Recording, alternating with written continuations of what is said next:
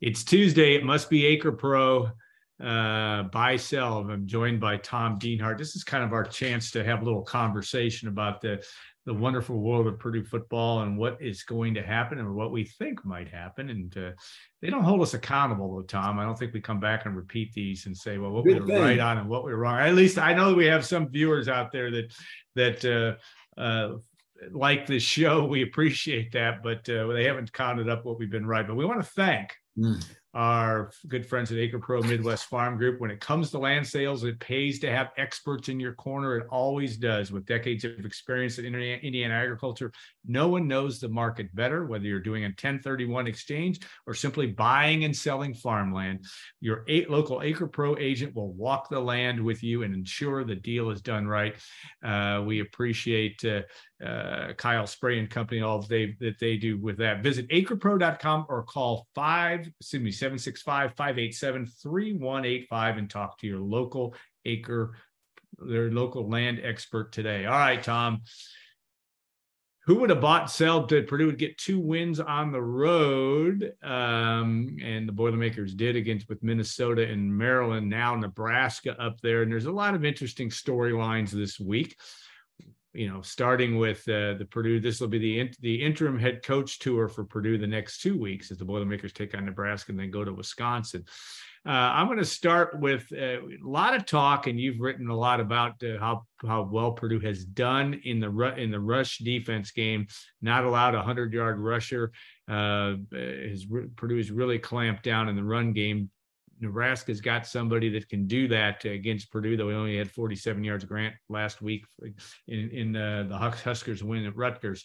Are you buying or selling that Purdue will hold not only it's Anthony Grant, right? Yeah. Or Nebraska under 100 yards. Yeah, I'll give you 2 options there. 100-yard all told in the rush defense, and then the 100-yard individual rusher. What do you see? Yeah, they're only allowing 97 yards rushing a game as a team.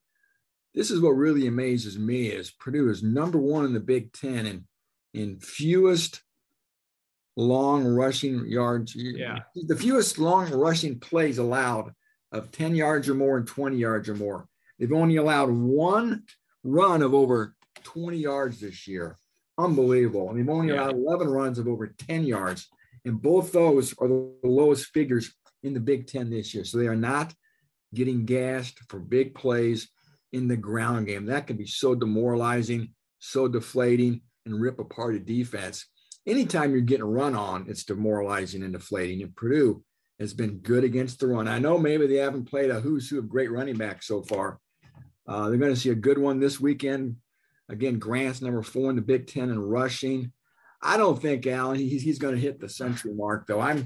I guess I'm buying the fact that Purdue's going to keep that string intact of not yet allowing an individual rush for 100 yards in a game on them this year. Bigger challenges loom. Just the week after this, they got to go to Wisconsin and play Braylon Allen. He's a terrific running back. There's still a date with Illinois' Chase Brown, who I think may be leading the country in rushing. So there's some good running backs still on the to-do list for Purdue. Again, taking nothing away from Grant. He's very good for Nebraska. Has a great story. Was at Florida State, then was at a junior college. But, Alan, I don't think he's going to be the first to turn the trick on Purdue's defense this year. Yeah, that has been an amazing story. Really, Purdue's one of the best rush defenses it's had in its program for a long, long time. And that's always been, kind of a bugaboo of Purdue football, being able to stop the run. I'm going to ask you just in terms of scheme and everything else, not necessarily a buy-sell question. Why is that? What has been so good? I mean, even without Jalen Graham, now I understand Jalen Graham came in and made a big difference last week against Maryland, but is it just that physical defensive line presence in your view? What has really changed? Because you don't have, I know George Karlaftis, but he was a big factor, certainly in the pass rush game and Purdue's ability to do a lot of things in the defensive line, but it's been a real story that they've been as good as they've been. Yeah, we've asked Ron English about that and some players about it, and they just talk about how they drill it, how they drill their run fits and sealing up gaps. They've been working on this stuff since the summer, obviously. So I don't think there's anything real magical. They are well coached. I think The depth on the defensive line certainly helps. That's been well documented too, how deep that Purdue defensive line is, Alan. I mean, they're comfortable playing upwards of 10 or 11 guys every game. And to have those fresh bodies in there, especially when you get into the second half and you're playing these physical Big Ten West teams like Minnesota, later on, Wisconsin, physical, Iowa, physical, Illinois, physical, Syracuse was physical. So I think, again, the depth on that D line has played a big role too. And in this team, and this defense in particular, being so effective at limiting the opposition's ground game. Yeah, well said. And I think that's been a storyline. Now I'm going to throw one because one we didn't prep for before: offensive line. Purdue's down to 6 bodies. I think you've been counting. All right, buy or sell that there'll be somebody else outside of that 6 that will see snaps on Saturday. Now we're not banking on injuries, but just talking about what Jeff Brom has to do to keep that offensive line doing what he has to do. And if so, you know this personnel about as well as anybody. Who in the heck is that going to be that's going to work their way into the rotation if that comes to pass?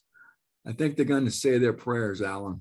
They're going to hope for good health, because when the season started, there were 8 linemen. I know they were comfortable playing. If they had to go beyond those 8, there were some concerns on the preparedness of those players. Now they're down to 6, so we're starting to walk a little tightrope here as far as the depth goes.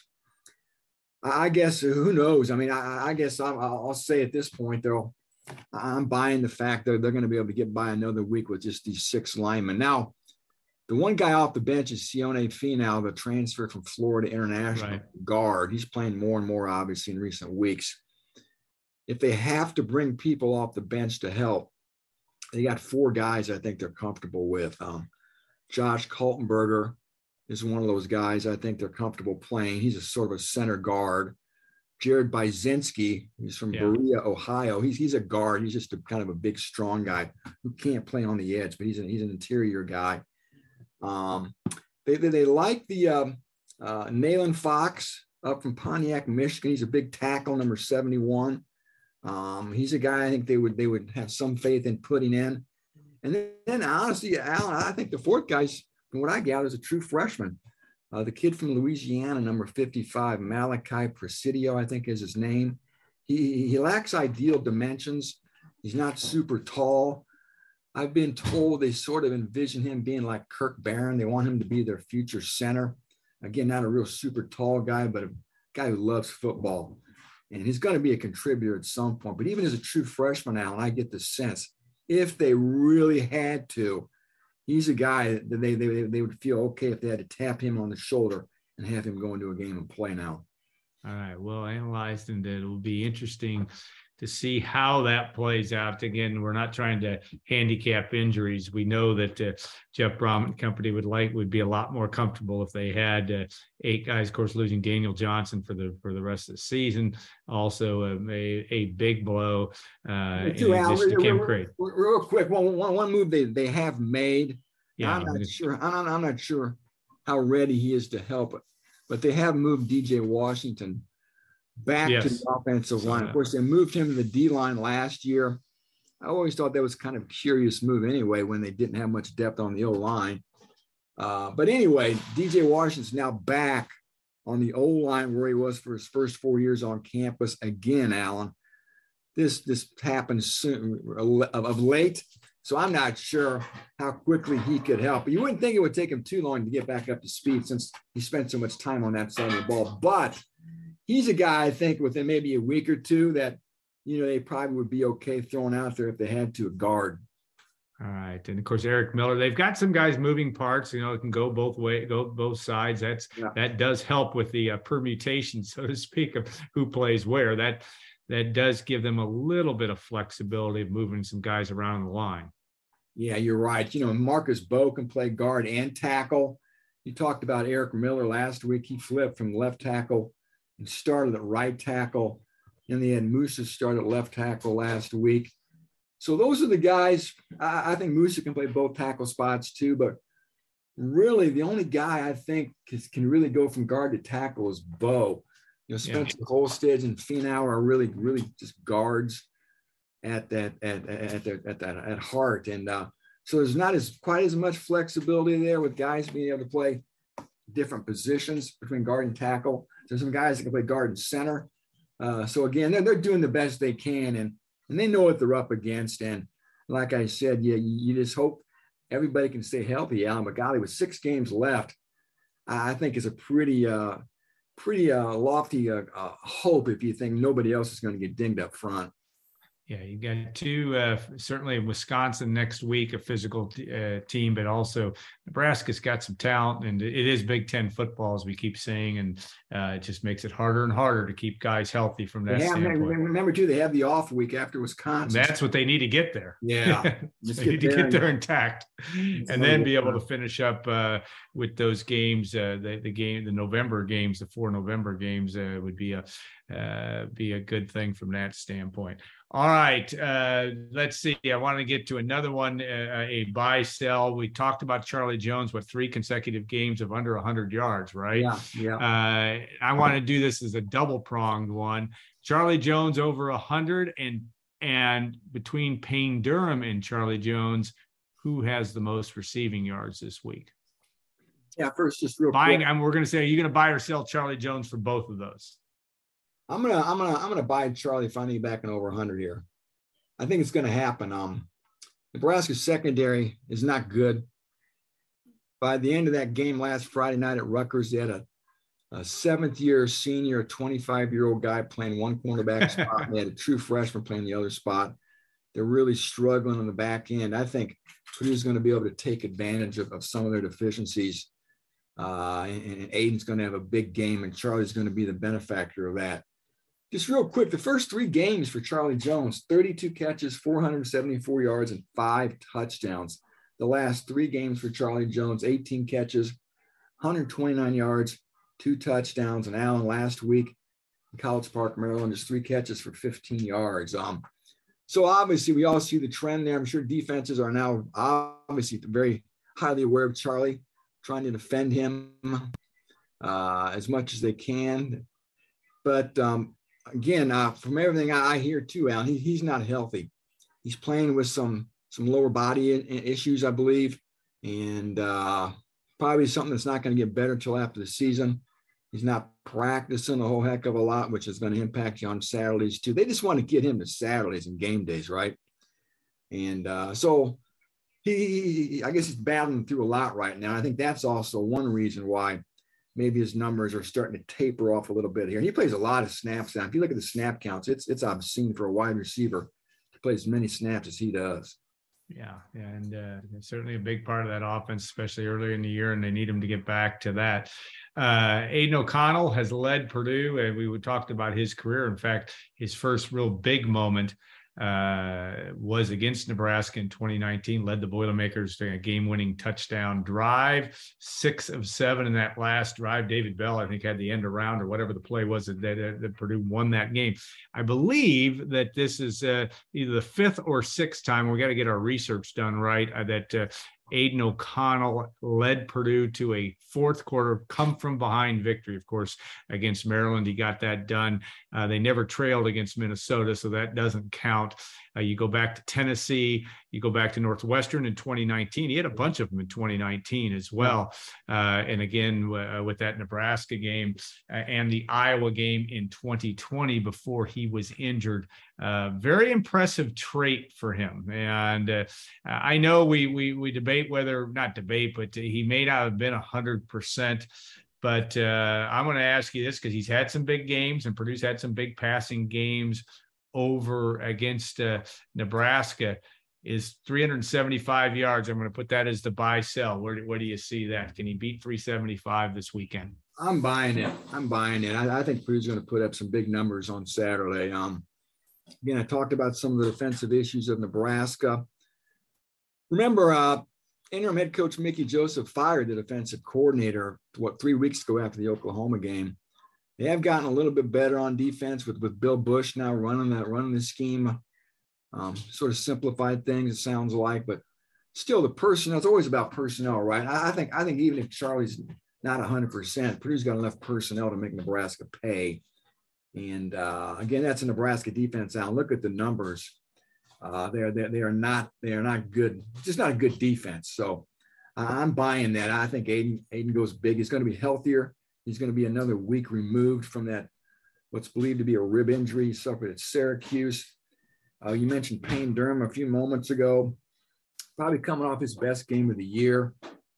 He's going to be a matchup issue as well. He's dialed in, and maybe we'll see a little bit more of TJ Sheffield.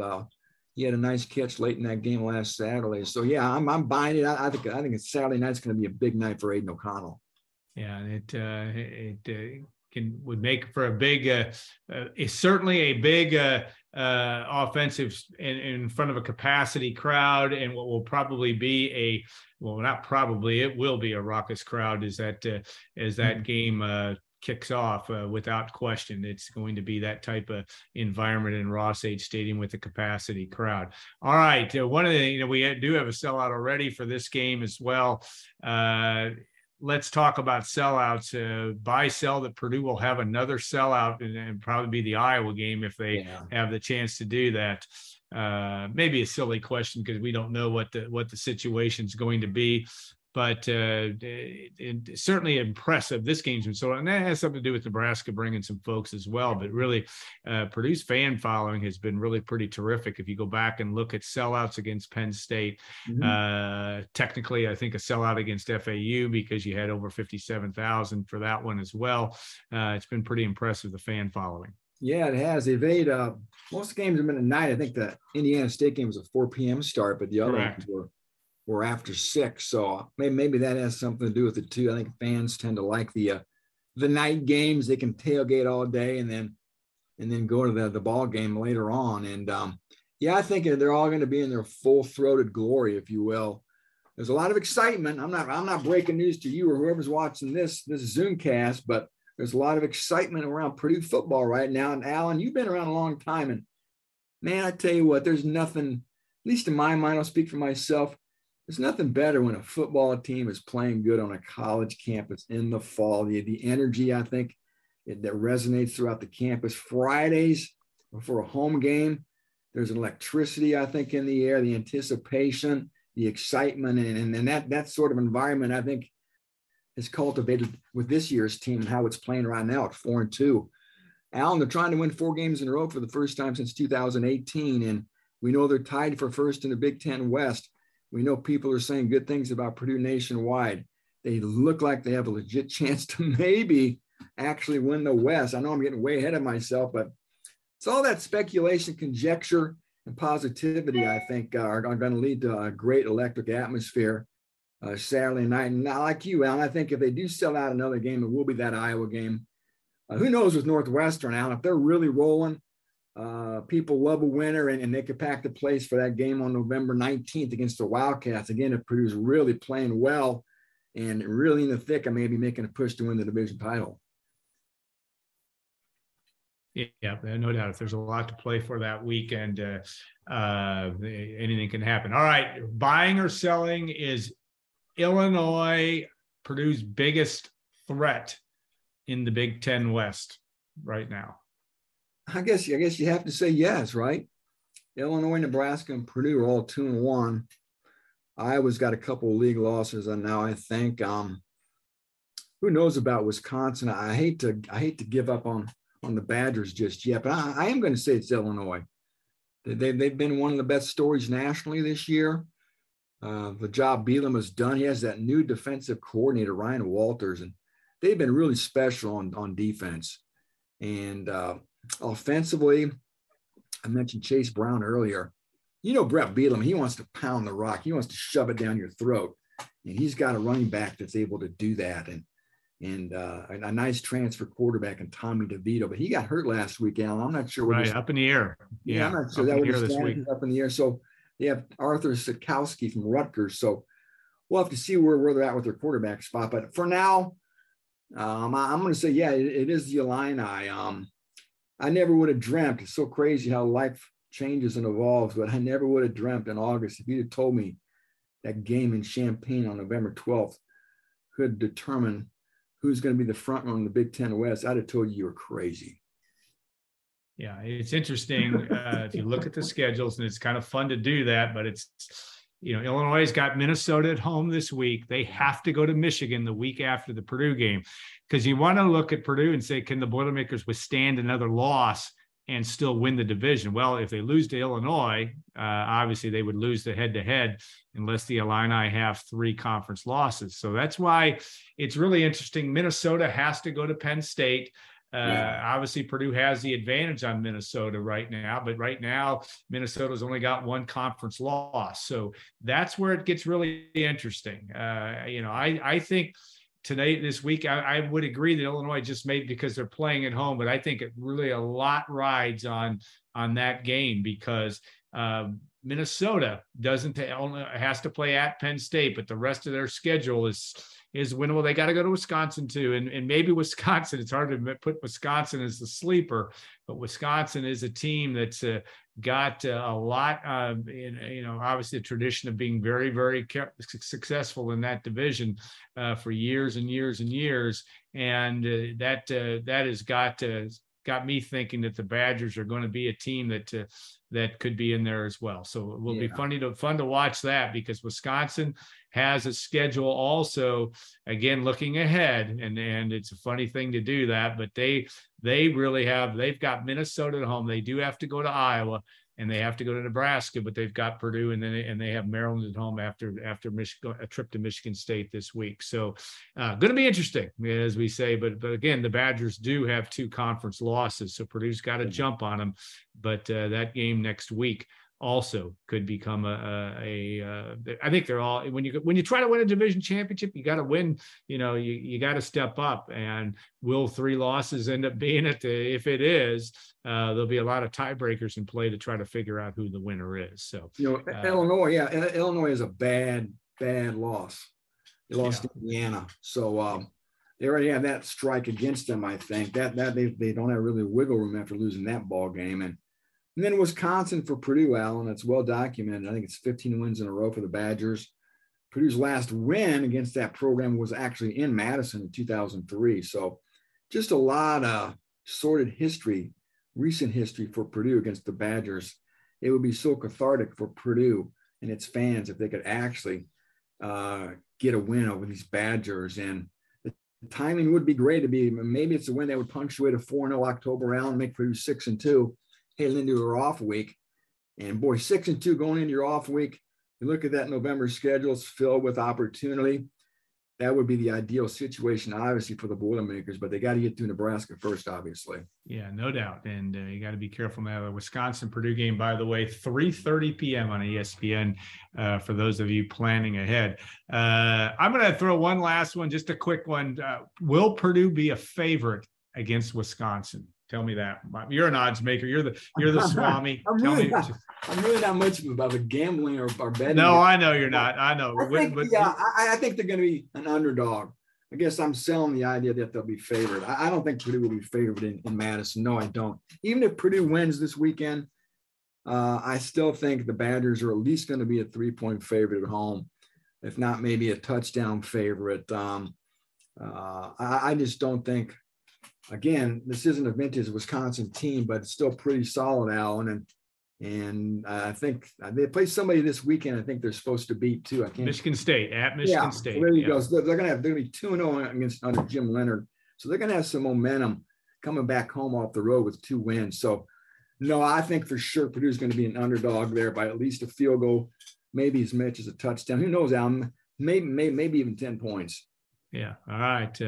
If I keep letting this go on, I'll keep throwing silly questions at you. But no, I always appreciate it. We always have fun doing this because we kind of come up with things as we go along. And Tom, I appreciate your time and always your expertise as well. I want to thank Acre Pro Midwest Farm Group. With decades of experience, in Indiana agriculture. Visit acrepro.com or call 765-587-3185 and talk to your local land expert today. So again, we'll be back next week, and we'll have try to conjure up some fun things when it comes to Purdue, Wisconsin. If you're a Purdue fan, you hope you're riding that 4-game win streak heading into Wisconsin, and that would make a very interesting game on the 22nd of October. All right, Tom, thanks again. We'll see you next week. And for all of you, thanks for watching or listening, and thanks to acrepro.com.